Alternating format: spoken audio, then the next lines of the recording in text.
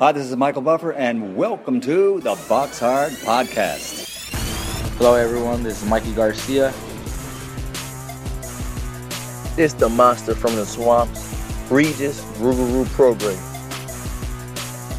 Hey, what's up? This is King Carlos Molina, former IBF world champ. This is Michael, the Bounty Hunter, 2012 Olympian and your people's champ. This is Charlie Edwards, flyweight champion of the world. This is Fast Eddie Chambers, and you're listening to the Box Hard Podcast with my main man, Joey Coastman.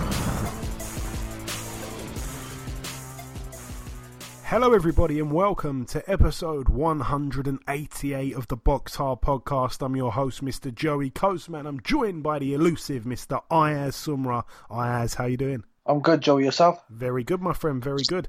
Right, let's dive straight into the review part of the show. I don't know why I always say that. We always know where we're going to start. It is, as always, the review part of the show. We're going to start here at the Ulster Hall in Belfast, Northern Ireland, United Kingdom. This one was shown on IFL TV's YouTube page live. I didn't watch it though, so apologies for that.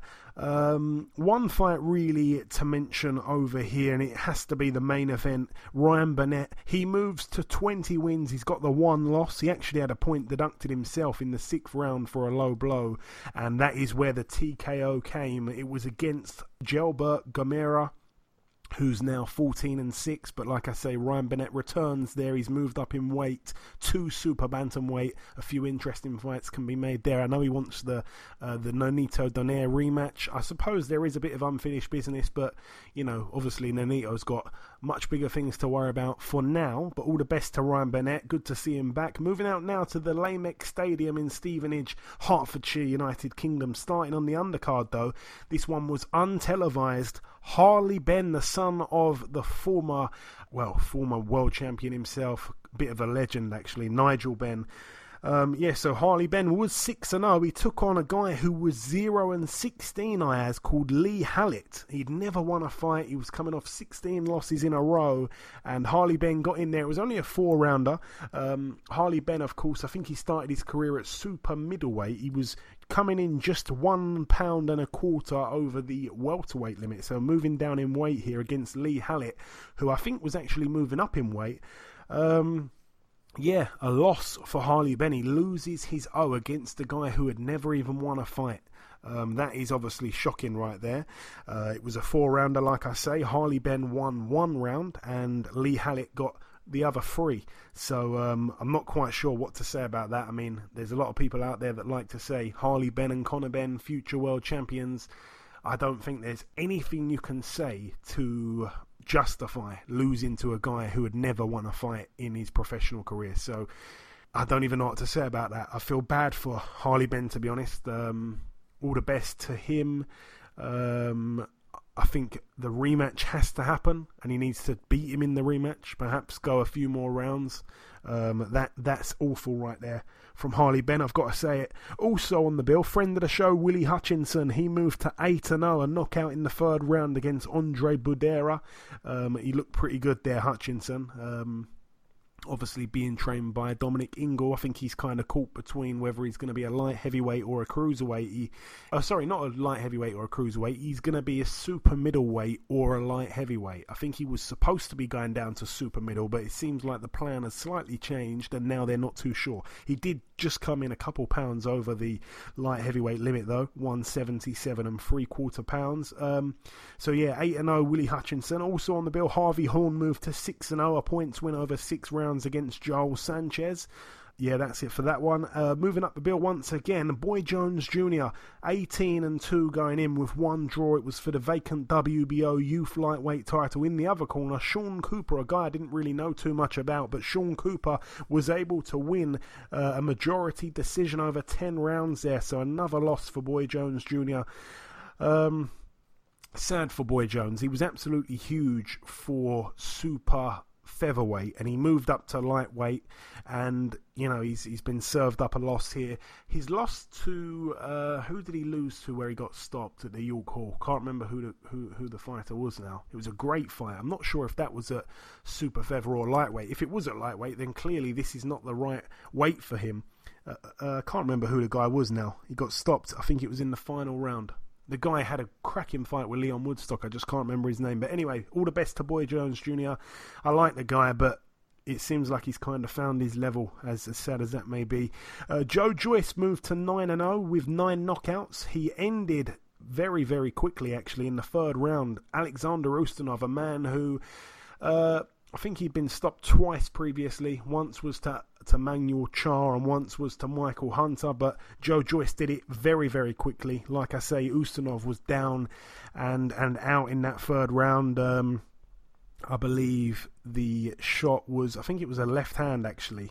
It was all that really he needed to do. But like I say, I take nothing away from Joyce.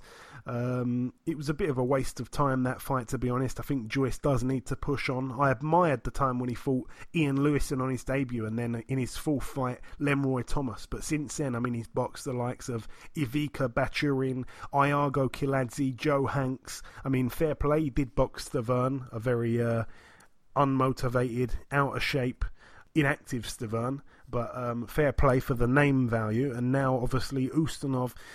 I mean, it seems like these are just pointless kind of fights, especially because he wants to get to the top very quickly. It doesn't really feel to me like these are the fights to do that. Aside from Stavern, the last few names haven't really been that impressive, but hopefully he gets a bigger name and a bigger test on July 13th at the O2. That's his next date.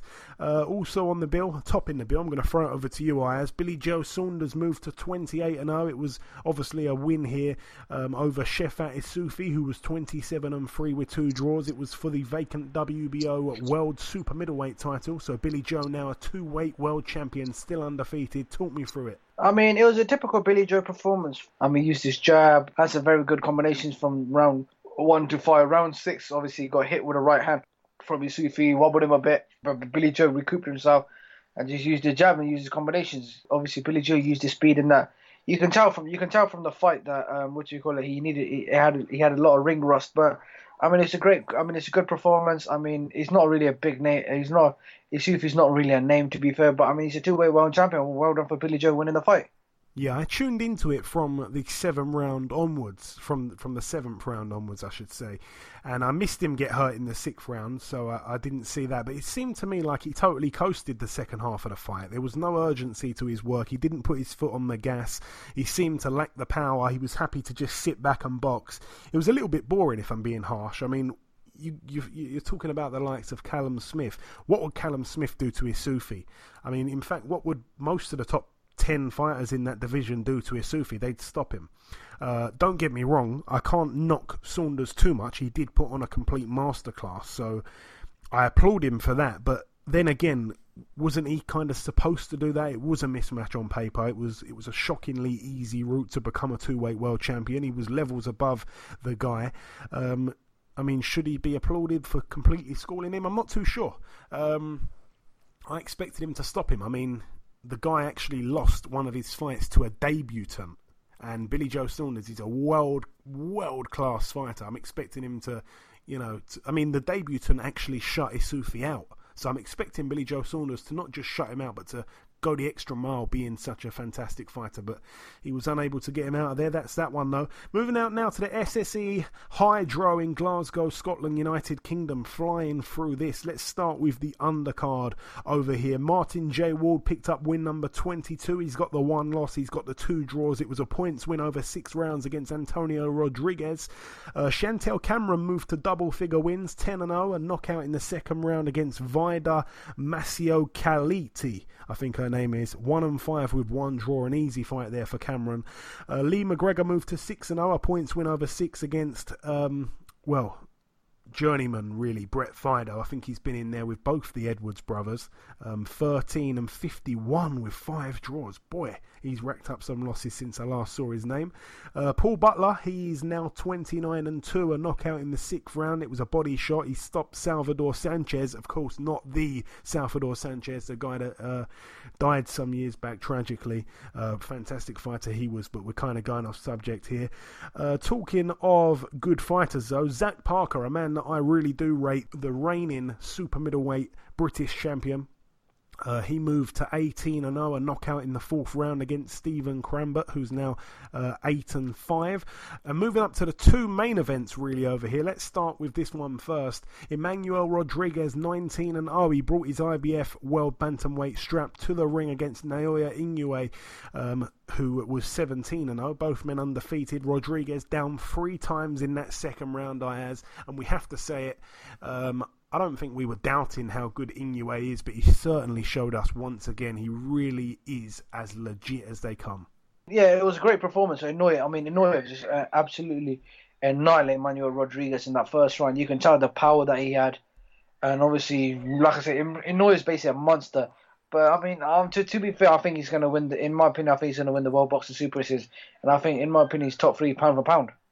The top sort of 5 or 6 fighters in the pound for pound list can really be debated. It's such a brilliant few fighters we've got in there, like Canelo, like Golovkin, like Terence Crawford, like Lomachenko, like Usyk, and like Inoue. If I missed anyone out, I think those are probably the best 5 or 6 guys there.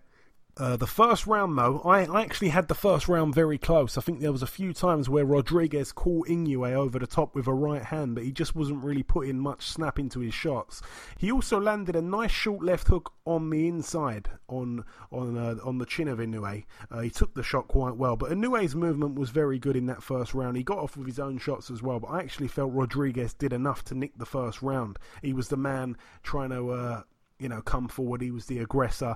And then, like I say, in that second round, a fantastic left hand right on the button. Down went Rodriguez. It was a brilliant shot. He got back up within a few seconds, and then he ended up taking another knee off a body shot just about 5 seconds after that. He did get back up once again, but this time he was shaking his head at his corner. He was in real distress. And then, like I say, once again to finish it, a left hook to the body, and he was down for the 3rd time. And although he did get back up once again, the referee waved it off, and it was another demolition job there by Inoue. Like I say, a serious threat to anyone in his weight class, and probably the weight class above as well. If I was the champion at that weight class above, which is super bantamweight, I'd probably think about vacating and trying to move up to feather. The main event over here, Ivan Baranchyk, 19-0. He travelled to Scotland to take on the hometown favourite, Josh Taylor. Baranchyk brought with him his IBF World Super Lightweight title. Baranchyk down twice in that 6th round, but a unanimous decision win for Josh Taylor. I'm just going to fly through these rounds from 1 to 12 here. I'm going to try to go through this pretty quickly. The first round, I didn't really feel anything was landed very significantly by either guy. Taylor did start well. Baranchyk finished well. Baranchyk was made to miss a few times quite wildly. Baranchyk probably threw more shots, but Taylor, I'd say, was the more precise of the two. Taylor, for me, probably nicked the round. It could have even been a 10-10. Josh was kept on the back foot for most of it, though. I will say that. In the second round, it was a good round for Josh Taylor. He landed some eye-catching shots both upstairs and downstairs. He made Baranchyk once again miss wildly a few times, but it was a clear round for me for Josh Taylor. The third round I actually gave to Baranchyk. I felt like he landed some great body shots. The core of Baranchyk, the strength, I mean, it was quite unbelievable. He's very compact, he's very strong. Taylor, I didn't feel was jabbing enough. It was another close round though in the third. So like I say, I gave that one to Baranchyk. In the 4th round, Taylor landed some beautiful left hands. I felt like he took control more in the 4th.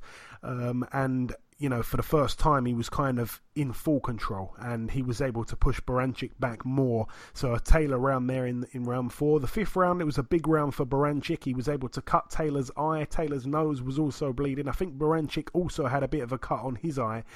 Taylor did take quite a few big shots. It was actually a little bit worrying. Don't get me wrong, Taylor did land some good shots himself, but it was definitely a big round there for Baranchyk, and Taylor was totally abandoning his jab. He wasn't using his size or anything like that. The 6th round was a massive round for Taylor, so he really did respond well. He started it great. He scored the 2 knockdowns, like I say, in the final stages that certainly secured the round. A big 10-7 round. The first shot, I believe, was a right hook. Both men dispatched a right hook at the same time, but Taylor got there first, and down went Baranchyk. It was a shot he didn't really see coming. The second knockdown came from a left hand. I think Baranchyk seemed to recover fairly well, bouncing on his toes, and then the bell went before the pair could engage once more. So like I say, a big 10-7 round. And then in the second half of the fight, the 7th round was another great round for Taylor. Baranchyk was feeling the pace at that stage. Taylor, I definitely felt, was fighting the wrong fight. He was fighting Baranchyk's fight. Despite winning the round, despite winning the fight at this stage, he was a little bit too close up in Baranchyk's face for me.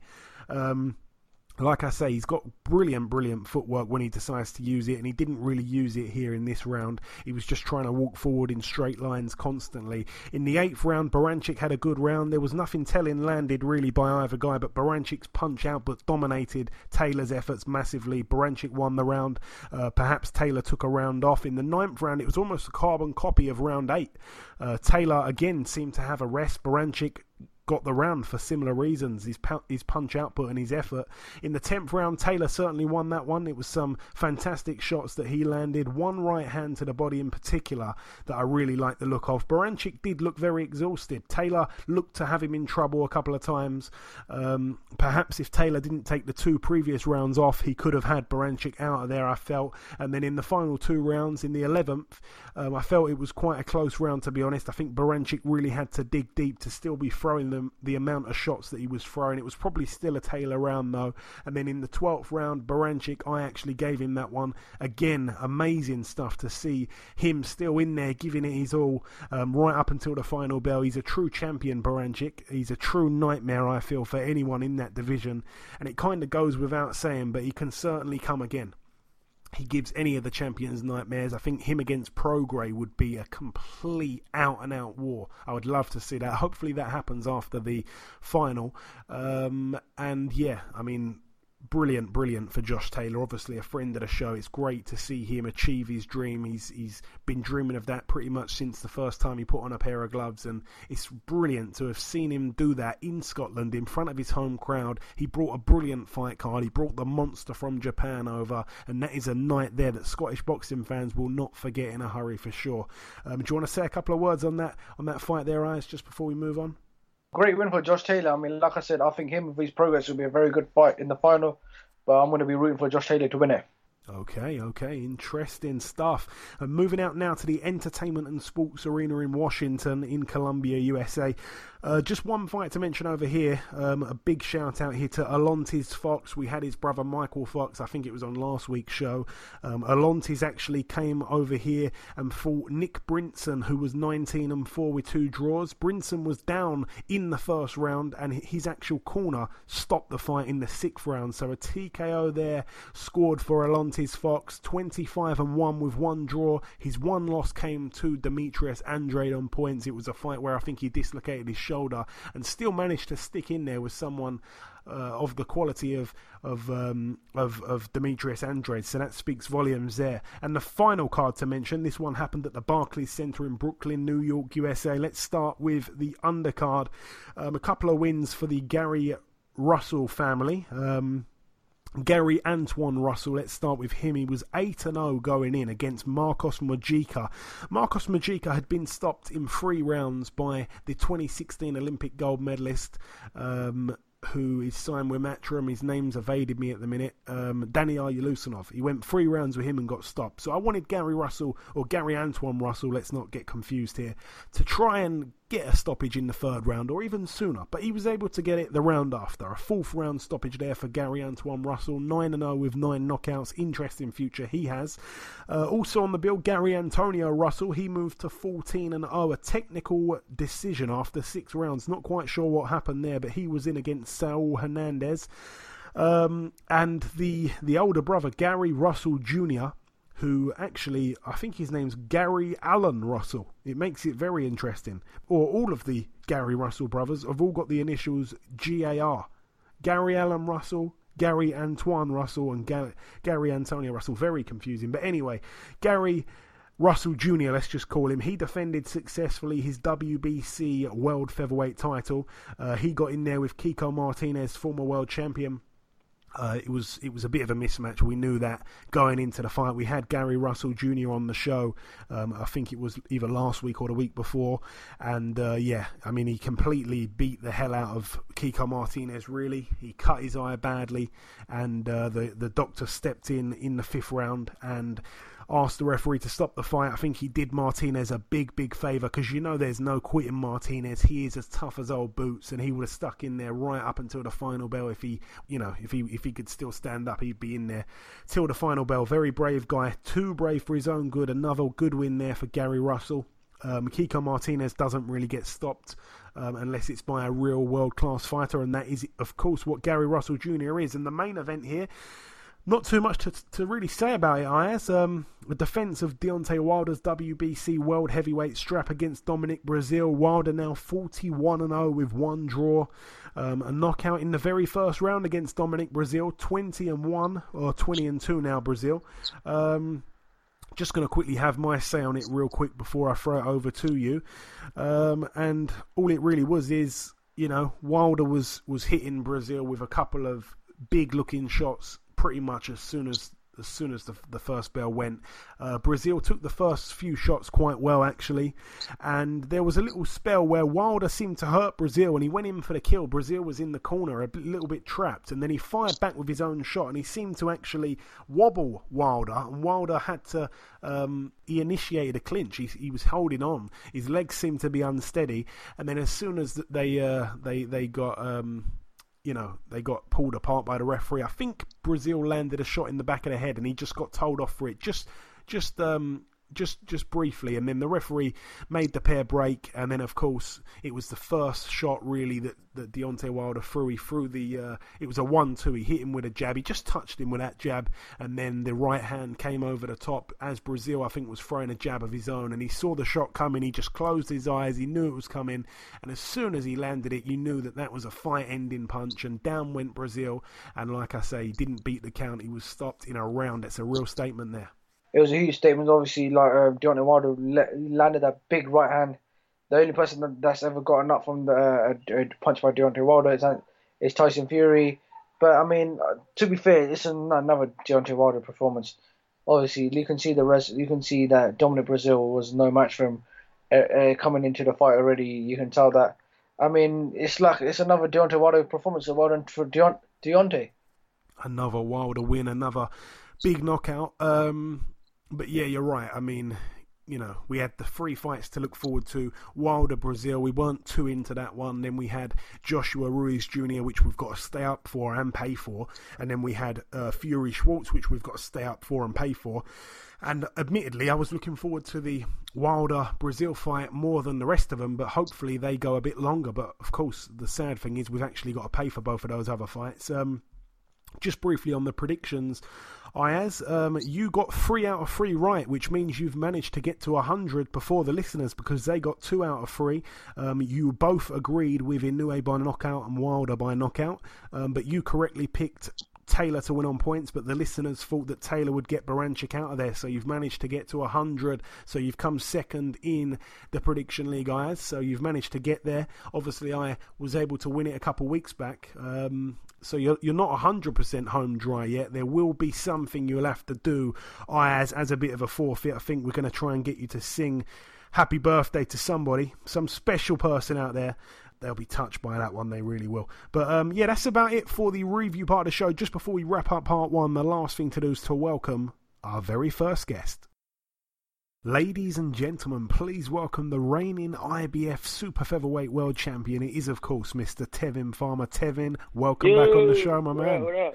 Always, man. It's a pleasure. Hey, it's always a pleasure having you on. So, Tevin, we last spoke in August. It's been quite a while, actually. It was just after the Billy Dib win. Obviously, since then, you've gathered 3 successful defences of your belt. You stopped Tennyson in 5 rounds back in October. You beat Fonseca on points in December. And then, most recently, John O'Carroll on points in March. I'm sure you're enjoying being this active, Tevin. It's a brilliant step in the right direction for you. Yeah, absolutely, man. It's been an amazing year for me. I have another fight. That'll be 5 world title fights in less than a year. And I just want to ask you, those three defences that I mentioned there, who do you believe put up the best effort? I'm guessing you must probably say it's Jono. He was pretty stubborn in the ring that night. I feel like they all tried their best. Probably John Carroll. Yeah. Yeah, it was a good fight while it lasted, that one.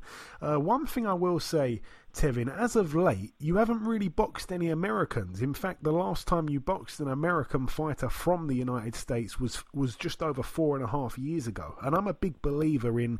Who was that? Was that the guy knocked out? It was a guy you stopped in a round. Prescott? It was a guy you stopped in one round, Dominic Coker. Oh, okay, I know who that is. Yeah. You stopped him in a round.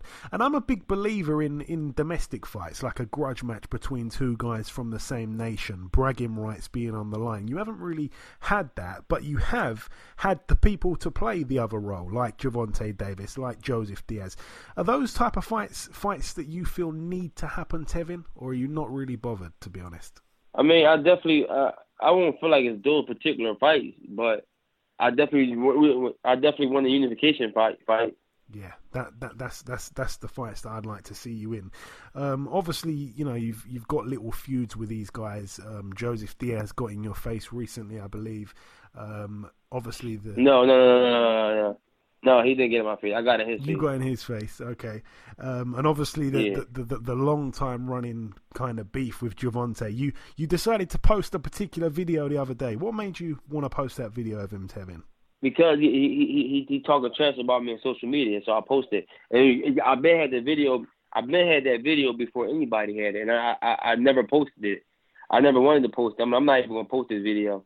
But then I see I'm being nice, but he's still continuing to say bad things about me. So I say, okay, well, I'm going to post it.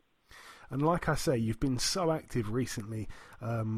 You've usually, by now, you've got your next fight announced. You mentioned there that you will be having another fight soon. When are we likely to hear when the date will be, Tevin, for that one? I'm fighting July 27th. July 27th. Where is that, Tevin? No exact location yet, but it's going to be either in California or Texas. Cali or Texas, okay. And as for the opponent, I mean, I'm guessing obviously you're being linked with that. I got a mandatory. Okay, so it's going to be Fremwar, I'm guessing. Yeah, Fremwar. Okay. Yeah, I mean, you've recently changed your Instagram name to N2L, which of course stands for Never Too Late. You were able to meet some. Yeah, Yeah. No, go on. I'm listening. Go ahead.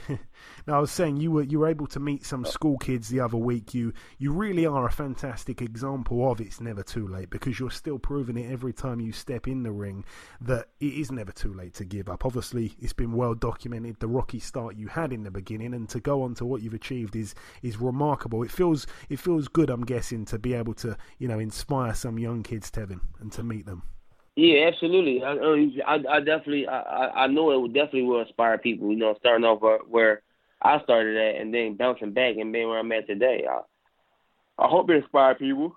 I mean, if it don't, something wrong with those individuals. So I just wanted to inspire people around the world that think it's too late. No, I appreciate that, and you've been on the show before. You've gave out some fantastic words of wisdom to not just listeners, but also other boxers that are coming up that have suffered a couple of losses. I remember also last time we spoke, you'd been around the streets handing out food to homeless people. Have you done anything else, Tevin, that we don't know about that hasn't been documented too much recently? I do a lot of stuff. I just bought gifts and stuff for Christmas and stuff like that. So for a lot of kids. That's great, Tevin. And what else is going on, kind of like recently? Like what's been going on? Obviously, the win over Carroll. Say it one more time. No, I said, what have you been up to recently? Obviously, the win after Carroll, your next fight, you've got a date. What are you kind of getting up to? What have you been up to the last couple of weeks? The next couple of weeks? I mean, been on vacation. I just went to a boxing program and talked to the kids maybe about a week ago. So I do different things when I'm free, when I'm able to.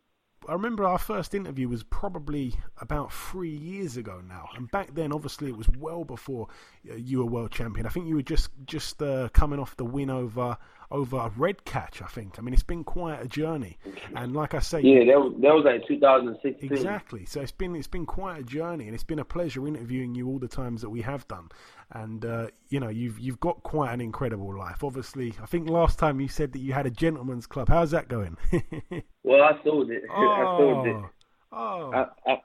I sold it like about a couple months ago. Oh, I had it in my sights one time to come and visit that place. Yeah, I sold it a couple months ago, so I don't no longer have that. Oh, that's a shame. And I asked a question on Twitter just for anyone to send in any questions to ask you, Tevin. And there's one I'm going to ask you, if you don't mind. One in particular that I like the sound of. It's from a guy on Twitter called Jason, @SomeBoyJ is his handle. He says, not including yourself, what are your top 5 fighters in your weight class, Tevin? If you don't want to give me 5, you can perhaps give me 3. The only people that I really know of is the champions as of right now. At this moment, I don't really know the champions, and I feel like, just the champions. I don't really know much about too many people. I mean, Joe Diaz haven't really did anything in 130 pound division yet, so I can't really say him.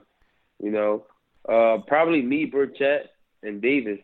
And is that the order 1, 2, and 3? No, it's not an order, but that's just what it is. Everybody got a different order. I don't really ain't no orders in boxing. Everybody's order is different. But your order, you're definitely number 1. Those 2 guys are 2 and 3. Oh yeah, I'm definitely number 1. I'm definitely number 1. And Tevin, I know that you talk. Yeah, I'm definitely number 1. You talk about wanting a unification fight. I mean, this Gervonta Davis fight, obviously, it's a fight that Eddie Hearn would love to make happen. I think he's sent over a very juicy offer to Gervonta. We haven't really heard anything. Do you think that's a fight Gervonta doesn't want? Do you think perhaps the Buchelt fight is even perhaps an easier fight to make as a unification for you in the future? And then nowadays, I don't know what fight is easy to make, man. It's too much. It's a lot of girl stuff that go in the boxing business that hurt the sport. So, I mean, I'm not really sure what fight is easier to make, man. Just make the damn fight. And I like that attitude that you've got, because, like I say, you've fought so often recently. You had the losses early on, so I really believe you when you say you would fight anyone. There's no one you wouldn't fight in your weight class. Yeah, absolutely. I mean, just make the fights happen. That's all that really matters. There's a lot of girl stuff going on in the boxing business. Like I said before, there's a lot of girl stuff going on. All right, Tevin, and finally, I just want to throw it over to you. I just want to let you take it away with some closing words to our listeners. If there's anything I haven't asked you, if there's anything at all you want to say just before we let you go, send a message to the guys that are listening to this. I just want everybody to keep supporting me, and I want the big fights to be made. I want unification. Hopefully, I can fight for all the belts in 2020. And they can follow me on Instagram and Twitter at 7Farmer22. And they can also follow my YouTube channel, Life as Tevin Farmer. YouTube channel? Sorry, I didn't know that you had that, Tevin. Tell me what goes on. What can they see on YouTube from you? Basically, life outside of boxing. Basically, the stuff that I do away from the gym. Wow, I'm going to check that out myself. And just another... Yeah, Life is Tevin Farmer. Make sure you subscribe and go drop some comments and spread it out to the world. Absolutely.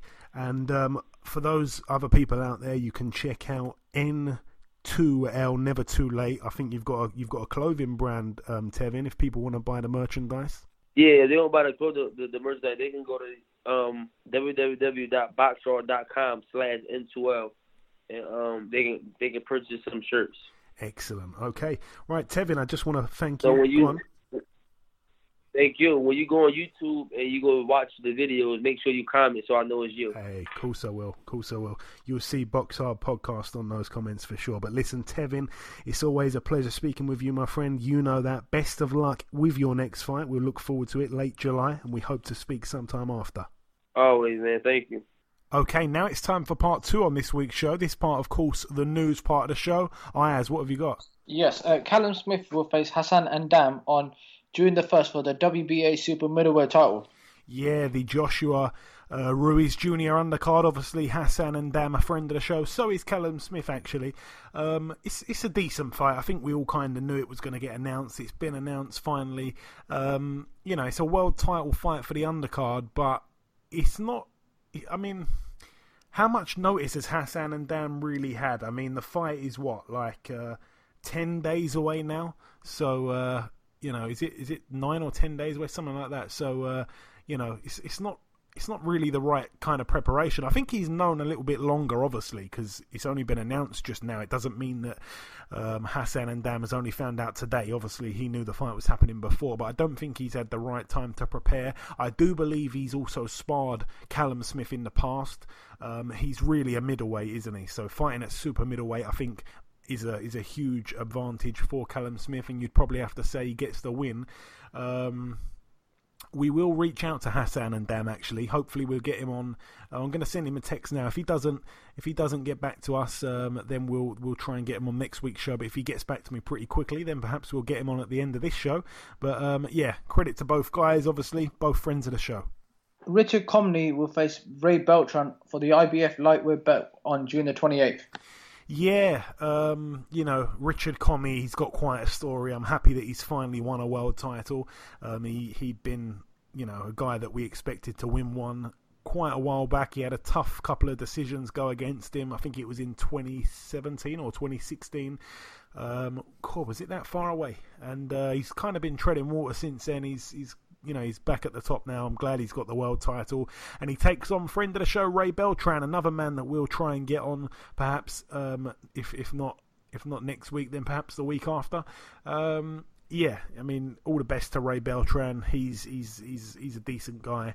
And, it's a good fight again. Both men can punch. I think Commie's got some good power, actually, but Beltran knows how to find a knockout, so I think that one definitely doesn't go the distance. Should make for some good viewing there, to be honest. I like that fight. Terry Flanagan has signed a deal with MTK. Who hasn't signed a deal with MTK right now? They seem to be getting fighters to sign on the dotted line what seems every other week. Obviously, Terry Flanagan, I think his last fight was the loss to Regis Prograis, in which he went down, but he managed to survive and go the distance. No real shame in that. He went on the road as well, we forget, as part of the World Boxing Super Series card. Oh, no, sorry, he lost also, didn't he, the fight before that to Maurice Hooker. So he's hit a bit of a kind of tough patch lately. I haven't heard Frank Warren talking about him. I don't know if they've still got a contract, but he seems like he's hit a bit of a tough kind of patch right now of his career. He had the real long undefeated streak and then 2 back-to-back losses when he moved up to 140. Yeah, so his career at the minute is a little bit in tatters, if we're being honest. Another friend of the show. We wish him all the best, though, and hopefully MTK can deliver for him. Rocky Fielding will return to the ring on July the 12th on the MTK Global Show. Also on that card is the return of Martin Murray. Yeah, Martin Murray, a very short-lived retirement. I'm not quite sure he should come back. I think he lost his last fight to Hassan and Dam, didn't he? So I expected Hassan and Dam to beat him anyway. I remember saying that at the time. Martin Murray, I don't think has got anything to prove now. He's a very unfortunate boxer. When you look at it, he's probably unfortunate to not win a world title. We've said that many times over the years, but I don't think he should carry on boxing. He certainly needs to drop down a level. Yeah, I mean, I don't know what his goals are and his ambitions are at this point of his career. I don't want to kind of think that he's just fighting for the money. He's a good guy. He's turned his life around. He'll tell you that. He's got a fantastic story. And Rocky Fielding, obviously. I'd like to see him and John Ryder get it on for a rematch there. Perhaps that's an unpopular opinion, I'm not sure. But there's a few big fights out there for Rocky Fielding, especially in America. I think there's a few good fights out there. I'd like to see him take on Jesse Hart. I'd like to see him take on another fringe world level contender at super middleweight. But yeah, interesting. It's a great thing for MTK to deliver a show like that once again. And that's it for the news. Okay, thank you very much, Ayaz. We're going to start now with a preview part. We're starting in the Victoria Warehouse in Trafford Road, Manchester United Kingdom. On the undercard, we get to see Savannah Marshall 5-0. Her opponent yet to be announced. That's 3-minute rounds, it says. No opponent just yet. Hopefully, we'll see her impress. And also topping that bill, Hughie Fury 21-2, coming off that loss in Bulgaria to Kubrat Pulev. you know, I expected him to beat Kubrat Pulev that night, and obviously he got cut early on, and Peter Fury's come out and said he thinks the cut really changed the fight for Hughie Fury, and apparently they had a cut in sparring a few weeks out from the fight, and they really knew that the cut had come undone at some point during the fight, but they didn't plan on it opening so early on in the fight, which completely shattered their chances in their eyes, and they were in a position where they couldn't really pull out from the fight a few weeks out because it was such a fight of significance for that mandatory position.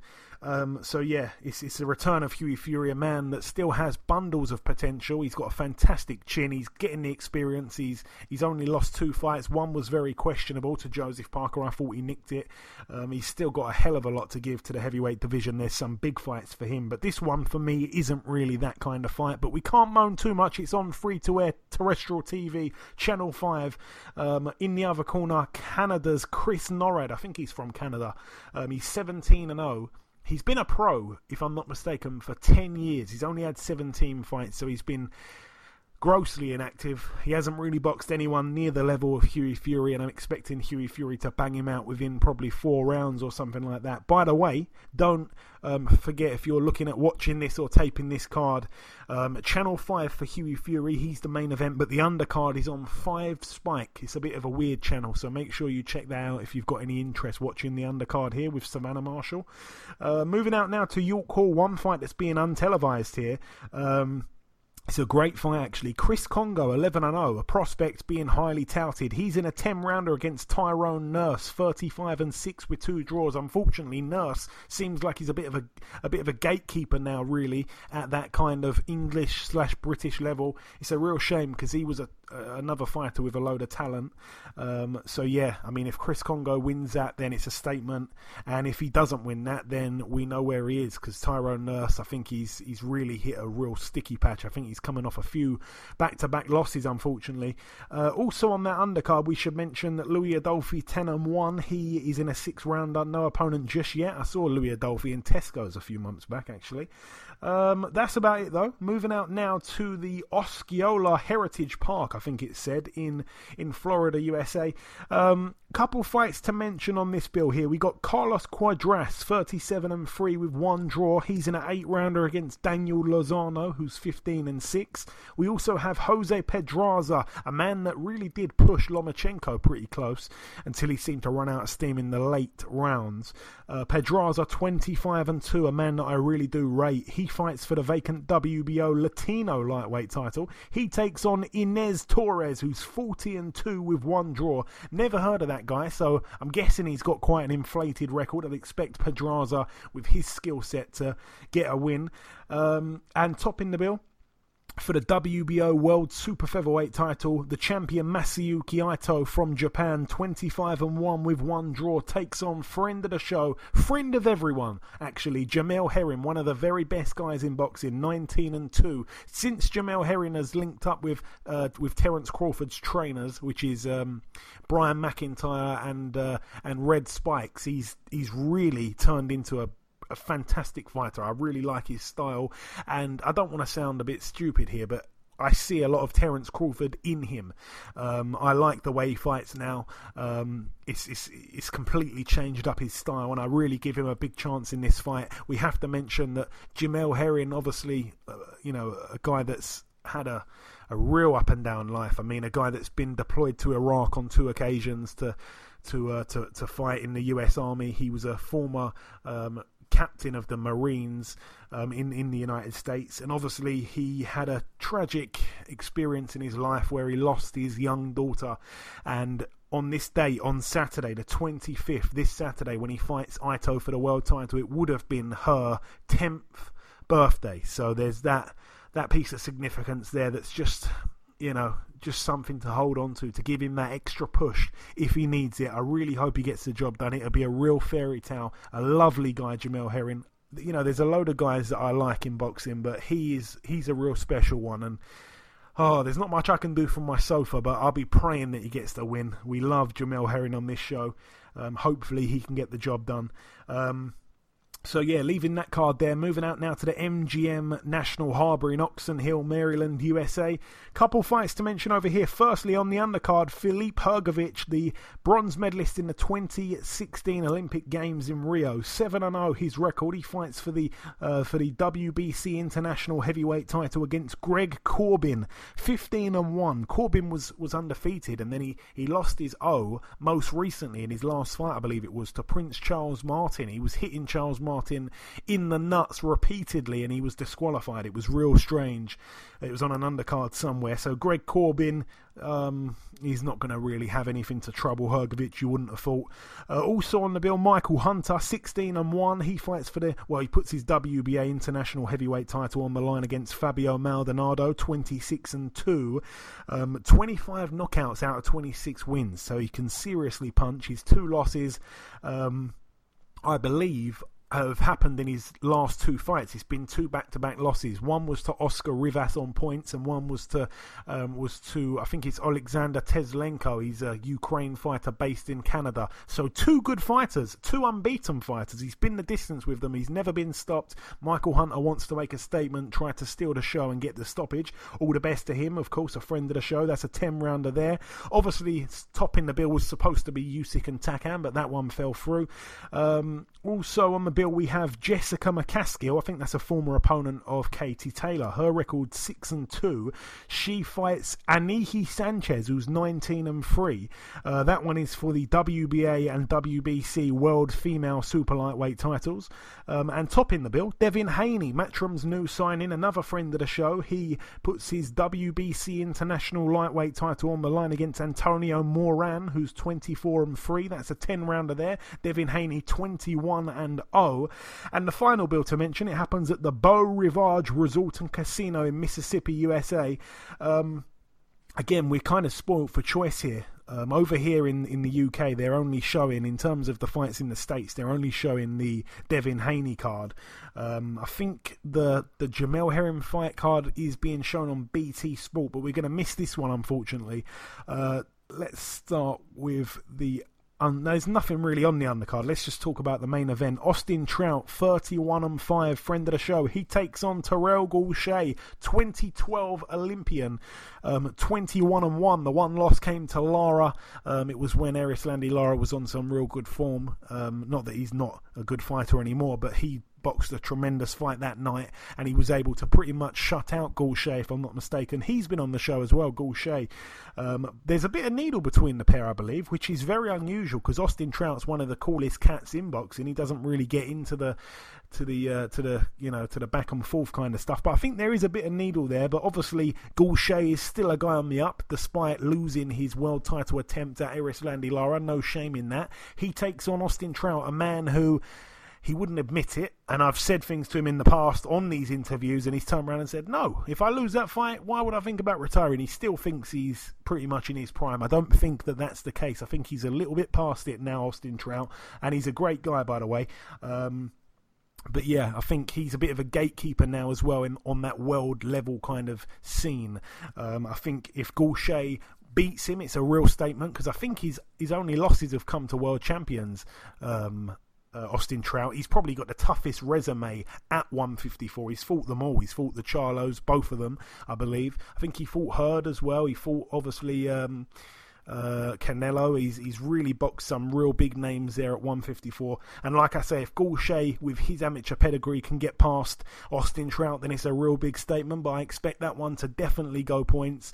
May the best man win. Both of those guys friends of the show, and we've tried to fly through that as quick as possible. We've gone through it. That is about everything. Just before we wrap up part 2, the last thing to do is to welcome our second and final guest. Ladies and gentlemen, please welcome the undefeated WBA #1 ranked super lightweight in the world. It is, of course, Mr. Mario Barrios. Mario, welcome back on the show. Thank you. It's good to be back. It's a pleasure to have you back, Mario. So we last spoke in July.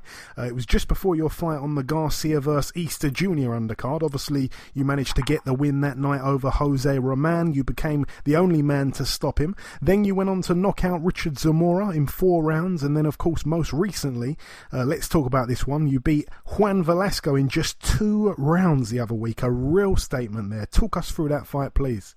Yeah, I mean, going into that fight, I mean, we knew, we were gonna have to be smart, to use my range, and I mean, we knew Velasco, he was going into that fight ready, he was looking to come out with the win, he wasn't no opponent, and so I mean, yeah, from the start, I mean, I was just getting my jab established, and I mean, I knew right away, I mean, I saw he wanted to open up, with power shots.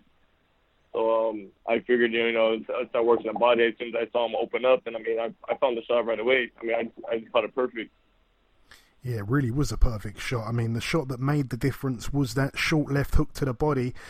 You also did kind of throw a straight right, but it didn't land solidly. It was a little bit of a delayed reaction, and then, of course, Velasco went down and he could not get back up at all. Was that left hook to the body a shot that you've been working on in particular, or perhaps not? Yeah, I mean, I've been working. That body shot has always been a part of my arsenal. I mean, it's something I've worked on since the amateurs. That shot's like second nature to me. And obviously, Velasco's only other loss came to Regis Prograis, a man rated by many as possibly the best fighter at 140. Velasco, he had success in that fight against Prograis. He was able to hit Prograis a little bit more often than anyone expected. Prograis did manage to get the job done in round 8, but like I say, you were able to do it in a quarter of the time, just round 2. Do you believe that win there over Velasco is your most significant win to date? Yeah, I believe that fight holds a lot of significance, just, because of the fighter that Velasco is. And again, I mean, he fought the champion, and it took the champion 8 rounds to get him out. And, we're successful really early. I mean, so I feel, I made a statement with this fight. And, I believe now, I have the super lightweight division, on notice. Yeah, for sure. And I hate to ask you this, but I sort of have to. Obviously, just 2 weeks before your fight, your sister Selena lost her undefeated record. It was very sad to see. I was wondering if perhaps it might affect your game a little bit. It seemed to actually do the total opposite. Like I say, you went out and made a statement. Yeah, no, for sure. I mean, me and my sister, we have a very close relationship. I mean, so when she lost, I mean, I was there at that fight. I mean, it felt like, like I lost. I mean, it was really hard. And right after her fight, I flew back to camp in the Bay Area by Oakland, California. And I mean, it was more motivation. I didn't like seeing my sister lose. I couldn't even imagine myself losing. I went back and just trained even harder. Yeah, and I know that she is a very positive human being. I'm guessing that she'll learn from that and come back better. Yeah, for sure. I mean, we've already talked about it. I mean, she has a very positive mindset. I mean, even though it was real rough, I mean, she's acknowledged the mistakes she made, and I mean, all that matters is she's willing to work on them, and I believe she's gonna come back harder and even smarter. And back on to you, Mario. After your fight, you were interviewed in the ring and you said, I want that world champion. I want all the smoke. I'm guessing you're talking about one particular fighter. I'm guessing you must be talking about Regis. Yeah, I'm talking about Regis. I'm talking about Hooker. Any one of them. I mean, like I've said it before, I believe I'm ready for any of the champions. I mean, right now it's just, the Super Series tournament. It kind of has everything just waiting. And Regis's next fight will certainly be a tough one. I don't know if you know too much about Josh Taylor, but, obviously Taylor won on the weekend. He's a brilliant fighter. Most people here in the UK believe Taylor will actually beat Prograis in the final of the World Boxing Super Series. What are your thoughts on that fight? Have you seen enough of Taylor to give a fair assessment? Yeah, no, I've seen quite a bit on Taylor. I mean, he's a very intelligent fighter. We have to give credit where credit is due. I believe, his style is bad for Regis. Because Taylor, he's a very intelligent fighter. I'm leaning more towards Taylor in that fight. If I had to say who I thought was going to win. Okay, interesting. And the final real thing I want to ask you, Mario, any idea just yet when your next fight will be? Any indication just yet? Not yet. I just finished. I just took 2 weeks off from the gym. I'm about to start getting back in. Well, I've been getting back in this week. And we're just gonna build up slowly, and then see what comes up. But I want to stay as active as possible. I talked to Al Heyman and on my managers, and we all agree. Me staying busy, is in all of our best interests. Yeah, for sure. And have you got any closing words just before we let you go, just to the listeners at all, Mario? Thank you, to everybody supporting me. Thank you guys, for having me on the show again. It's always great being on here, and I appreciate everybody. Very well said, Mario. Listen, it's always a pleasure catching up with you, my friend. Congrats once again on that brilliant win. You really did send out a statement. Thank you for your time, and we'll speak again very soon for sure. Yes, we will. Thank you.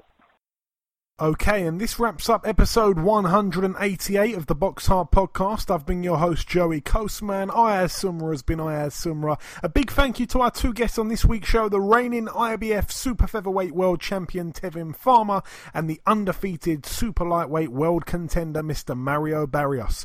So, the Prediction League has finally come to a close. We'll try to get Ayaz to complete his forfeit. Don't you worry, I will not let him wriggle out of it. Hopefully, he does that on next week's show. So don't miss that one. The Prediction League will actually be back for next week, so try to not miss those polls that we put out on a Monday. They'll be back, obviously, for the Joshua undercard and the other stuff there. I'd like to thank you all for listening to this week's show. Tell a friend to tell a friend to tell a friend, and we shall see you all again next week.